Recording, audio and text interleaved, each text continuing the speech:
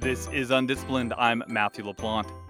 Have you ever wanted to just go to sleep and then, keep sleeping? Not just snoozing through your alarm, but sleeping all day and then all week and then all month.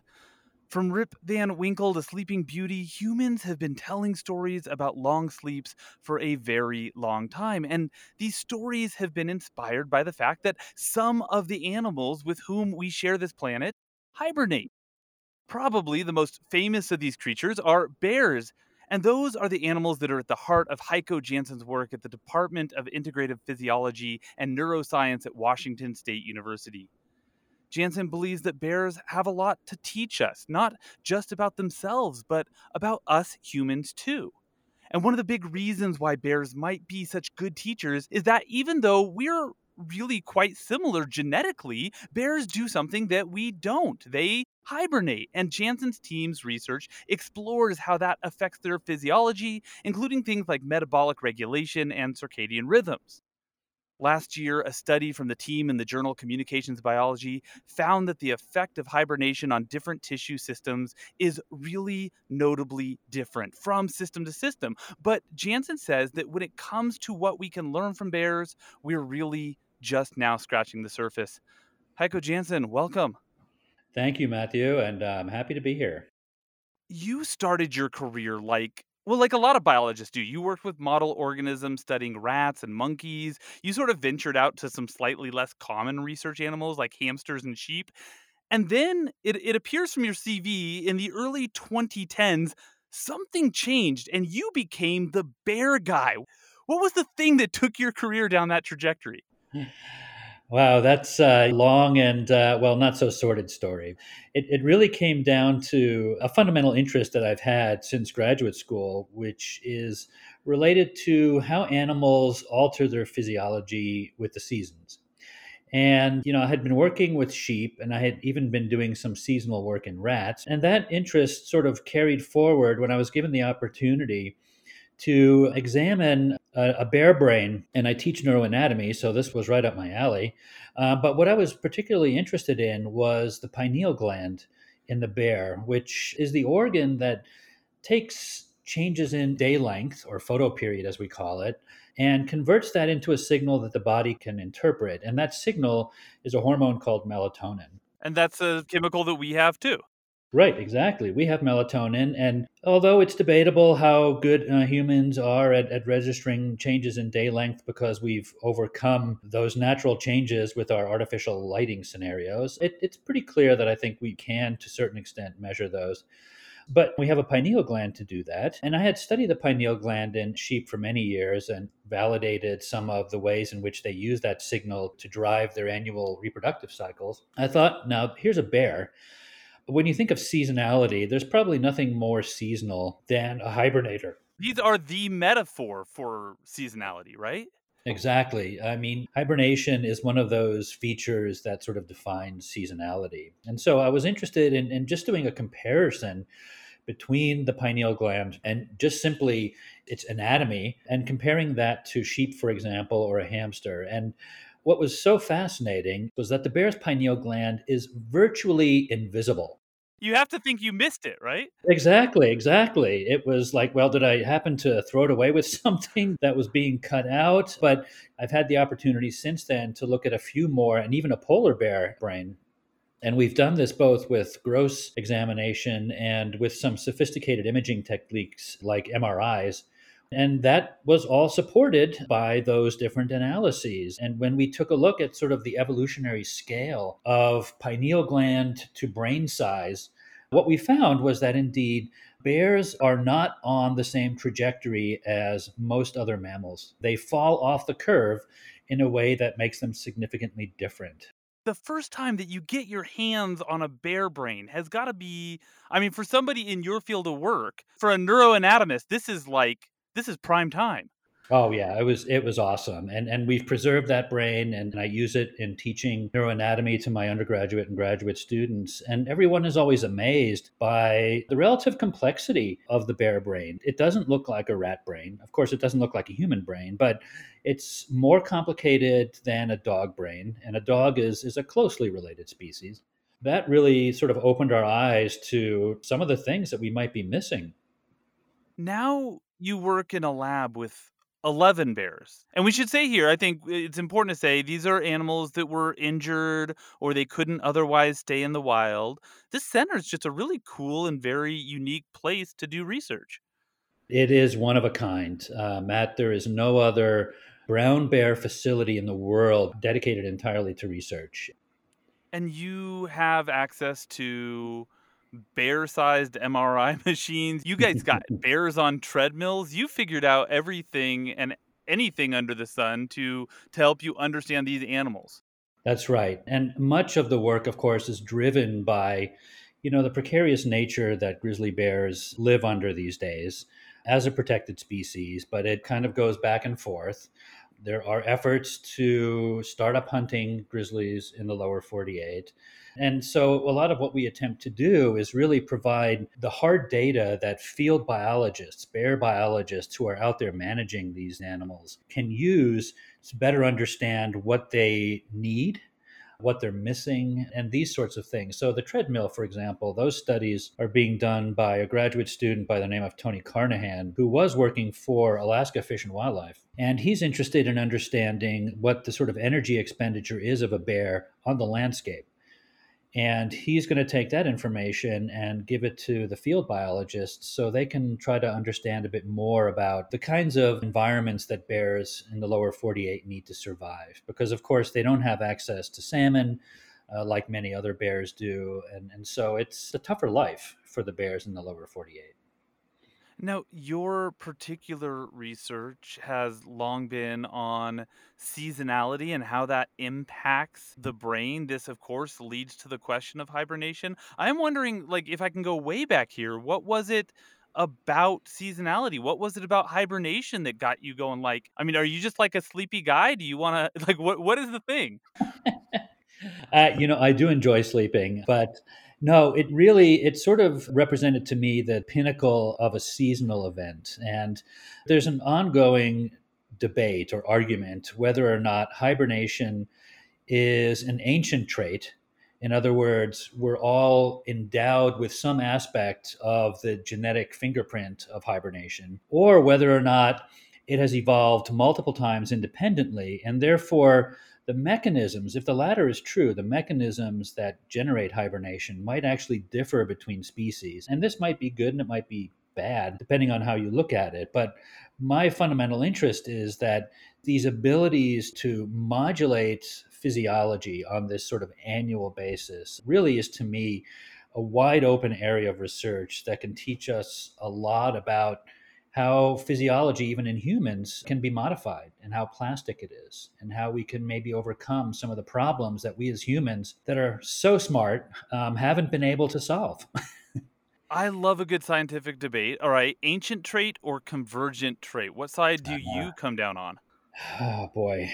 I don't have enough confidence to be able to say that it's one or the other. The debate is always changing, and people have argued, and I tend to agree with this, that if animals in the tropics were the first to express hibernation, then this may indeed be an ancient trait. And so it may not fall in terms of the argument for supporting convergent evolution. But again, I think the data just simply aren't there to make the statement one way or the other. And in part, it's due to the fact that we don't have all the mechanistic understanding of hibernation across different species. If we had that, we could perhaps strengthen the argument that it is a convergent phenomenon.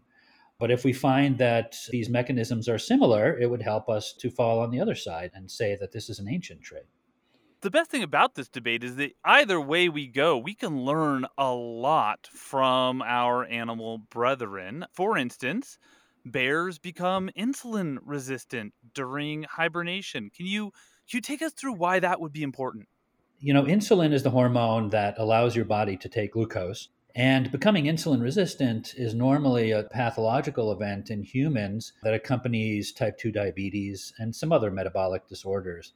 But it's also a physiologically ancient event because when you starve someone or an animal, that animal needs to conserve the glucose that its body has since it's limited in how much glucose it can make. And of course, in case of hibernation, it can't take any glucose in. So, insulin resistance is actually a natural response to those kinds of challenges. And what makes it so fascinating in terms of hibernation is that it's completely reversible. The insulin resistance appears before hibernation begins and it disappears at the end of hibernation. So we have built into the physiology a mechanism whereby this switch can be thrown on and off. And as we understand more and more about this, I think we can translate that into human applications for treatments, perhaps like type 2 diabetes. Because our insulin resistance, when it is generated over time, it's not so easy to reverse. No, it's not.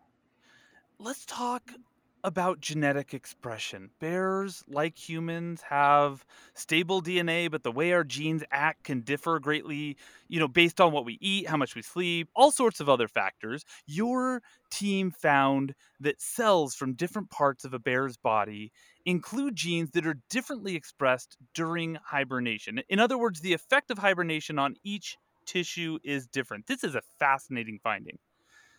It is, yeah, and we were thrilled to see that, and even more thrilled when we found that the one tissue that we focus on the most, because of its importance to bears, is fat or adipose, and that exhibited the largest number of genes that changed between hibernation and non-hibernating seasons. Just to put this in perspective, what we're talking about here is not just a loss of fat during hibernation, it is a complete restructuring of the fat during hibernation at a genetic level. That's a great way to put it. Yes, absolutely. Fat has become really the machine that sort of drives hibernation. It's the source of fuel that the bear can use, and other tissues can use that fuel. The heart can use it, muscle can use it. So it really is vital that a bear accumulate fat to survive up to 6 months of hibernation. And lots of genes are involved in that process, and we're scratching the surface now to begin to understand this better. I think most people associate hibernation with sleep, obviously, but there's this very other really important thing that's going on. I mean, there's a lot of other things, but one of the things that's really fascinating is fasting, right? Bears gain weight, and then when they hibernate, they lose weight, and then they, stop hibernating, and they gain weight and they lose weight. In humans, this would most definitely cause all sorts of metabolic health problems. Absolutely. So, if we take a look at, for example, the insulin resistance story, one of the ways that humans can at least mitigate some of the effects of insulin resistance is to perform more exercise, right? That's a well documented strategy for diabetics to begin to resensitize their bodies to insulin before they lose that ability entirely. But, bears are not big exercisers.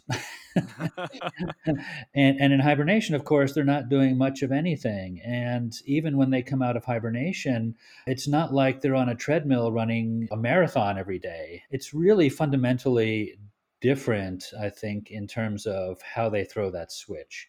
And that's probably one of the things that we have the least bit of information on is how and when specifically that sensitivity returns. Because these transition periods in the spring, early summer, when bears are coming out of hibernation, really haven't been studied that well. We know a lot about changes in heart function during those transitions, and they precede each of these major events. So changes in heart function changes before hibernation and then changes back prior to the exit from hibernation. But metabolically, when these changes take place, is a lot less unclear. And that's why we've developed this in vitro, this hibernation in a dish model, where we can culture fat cells and we can measure their insulin sensitivity, we can measure their energetic capacity. So, what kind of energy expenditure and demands do they need? And the amazing thing about that system is that we can modify it by simply changing the kind of serum that we add to the culture. So, for example, a hibernating adipose cell, or an adipocyte as they're called, can be turned into an active season cell by simply culturing those with active season serum from the very same bear. Let's talk about circadian rhythms. These are the cycles our bodies fall into that align with the rotation of the earth every 24 hours or so. What happens to bear circadian rhythms during hibernation? Well, that was another surprising study finding because the historical literature on circadian rhythms in hibernators all suggested, with no exception as far as I'm aware of, that circadian rhythms cease during hibernation. And of course, the animals that were studied were all rodent hibernators, and rodents achieve a much lower body temperature than bears do, which is important to keep in mind. But that lowering in body temperature also has a major effect on the ability of metabolic processes to actually continue. So it's perhaps not surprising that those circadian rhythms stopped. We addressed the question both in field studies and in our so called lab studies, asking the same question. So, if a bear's body temperature only drops by 4 or 5 degrees centigrade, unlike a rodent, which can go down to zero or below, what happens to their circadian rhythms? And lo and behold, their circadian rhythms are entirely intact Hmm. during hibernation. There is a great reduction in how much these rhythms swing up and down during the day, but nevertheless, they're there. And we think that's one of the important biological features of the bear's metabolism that allows it to function so efficiently. In other words, it's able to retain the circadian rhythm. This is really interesting. You use the word retain. You said they retain their rhythms, and that's Mhm. that's interesting to me because I'm wondering here, does this mean that whatever rhythm that the bear was on before it went into its hibernation, it's holding on to? Or for instance, if we were to disrupt those rhythms before the bear went into hibernation, would it maintain a disruptive circadian rhythm throughout? That's a great question. And we don't have the answer to that. We've never done a study where we've tried to disrupt the rhythms. But the one thing that we have done, and this was the closest that we came to attempting to do something that isn't naturally occurring, is to expose the animals to conditions of constant darkness. And this is a classical approach in circadian biology, which allows you to reveal some of the fundamental properties of this rhythm, its amplitude, its duration, its sensitivity to what we call entraining cues like light, which is normally what keeps the clock on time. And when we did that, what we saw was that indeed the rhythm continued. So it was retained despite being under conditions that may or may not be naturally occurring in a bear den, i.e., constant darkness. We also did this with constant light, which we know isn't occurring in hibernation, and saw the rhythm retained. But we also did some more diagnostic things where we probed the operation of the clock with light pulses during hibernation in the den and asked whether or not the bear's circadian clock can respond to those light pulses by shifting its subsequent onset and offset. The bottom line here was that the circadian clock of the bear was totally intact when it came to responsiveness to its natural cue, which is light. Hmm. And so all of that together indicated that there's no reason to expect the clock in the bear to stop at all. It's functioning just fine. You mentioned doing these things in the bear den. Of course, you guys work in a lab. How do you create the environments in the bear center that simulate the environments that a bear would have naturally so that it does things like, get sleepy and decide it's going to hibernate? Well, a lot of this, of course, is driven by the bear's endogenous seasonality. If you look at the bear's appetite, for example, during the fall, you'll see it undergo this huge increase, which we call hyperphagia. And then it slowly declines to a point coming up here in about a month when the bear really isn't interested in food anymore, which is such a striking change. But that signals the sort of entrance into hibernation.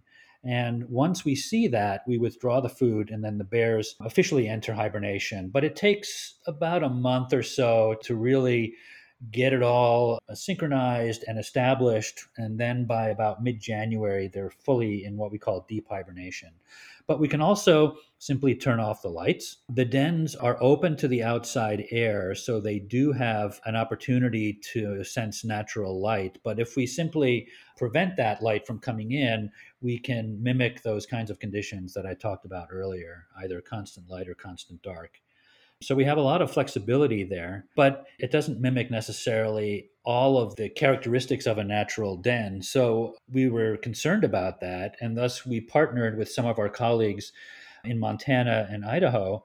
And we put collars on bears with light sensors, and we tracked those animals in the wild and in their dens and when they came out of their dens. And what we saw was very similar to what we saw in the lab, quote unquote, situation, where bears expressed in their circadian rhythms. The rhythms appeared sensitive to light, and thus I think what we saw was entirely consistent with the natural phenomenon. I was just thinking, it just occurred to me that your lab, things get quiet with the bears during the period of hibernation, but that actually is the time, that you humans are most active because you study hibernation, right? So there's Yeah, never a downtime for you guys. there's never a downtime. No, it's very nice for the bears because they get to relax and sleep for 5 or 6 months. But no, that's really the time where our progress really ramps up, which is great. It gives the year a nice sort of break in terms of what we do when. And I think that actually helps people. And I know it helps me rather than having this constant droning of activity where you have to, either teach or write grants or do all this and that, which you probably know in your own career, can get a bit tiresome, especially now in the days of COVID. So having these major shifts actually helps to rejuvenate me in terms of seeing, what kind of questions I want to answer next or where we want to go next year. But it does require a lot of planning.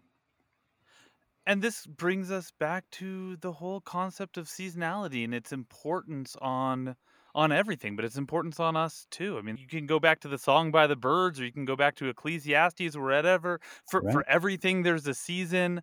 It's a season for you for rejuvenation, just like it is for the bears. Exactly, exactly. And that's a pretty nice thing to have because it helps drive our questions. And in part, we thank the bears for that because, they're forcing us to stick to that schedule. It's probably unlikely that we could ever get a bear in our center to not hibernate. Now, there have been some examples, especially in Alaska, where bears have access to all sorts of rich food all year round, in which bears don't enter a den. So it is possible that it's driven to a large extent by food availability, and I have no problem using that rationale. But it goes beyond that. Changes in day length, those things all play a role in how and when hibernation is induced because it affects not only the bears, right? It affects everything that they eat, it Right. affects the wildlife that they prey on, it affects the plants that they're foraging on. It's part of this beautiful seasonal environment that so many of us live in, but it's not necessary for hibernation. As I said before, it was thought that hibernation evolved in the tropics, and there the changes are seasonal, but not from the standpoint of photoperiod or day length. It's Hmm. due to other things like rainfall and other food availability.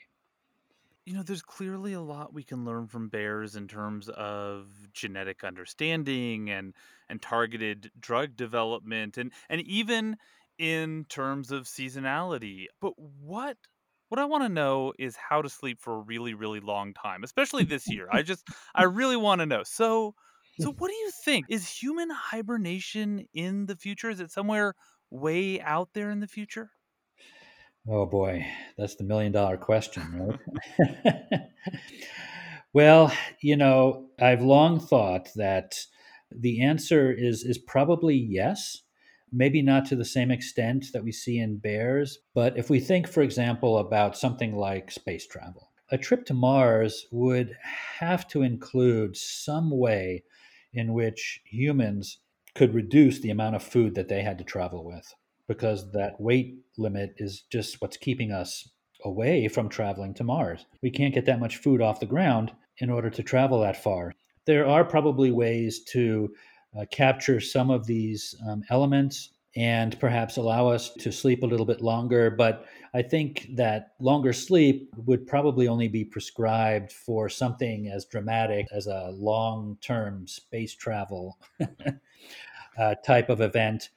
But there are lots of sort of blue sky opportunities there that still are mostly science fiction, but probably are within reach in the not too distant future. That's Heiko Jansen. He's a biologist and a physiologist and an expert in bear hibernation at Washington State University. Heiko, thank you so much. Thank you, Matt. It's been a pleasure, and hopefully we'll talk again soon. And please, if you're ever interested in coming up to WSU to see the Bears, let us know. Undisciplined is a production of Utah Public Radio, and if you happen to live in Utah, you can listen to us every Thursday at 10:30 a.m. on UPR. If you miss us, then you can listen to every episode of Undisciplined wherever you get your podcasts. Our producer is Naomi Ward. Our associate producer is Mia Dora. Our theme music is Little Idea by Benjamin Tissot, and I'm Matthew LaPlante. Thanks for listening. Now go have big ideas.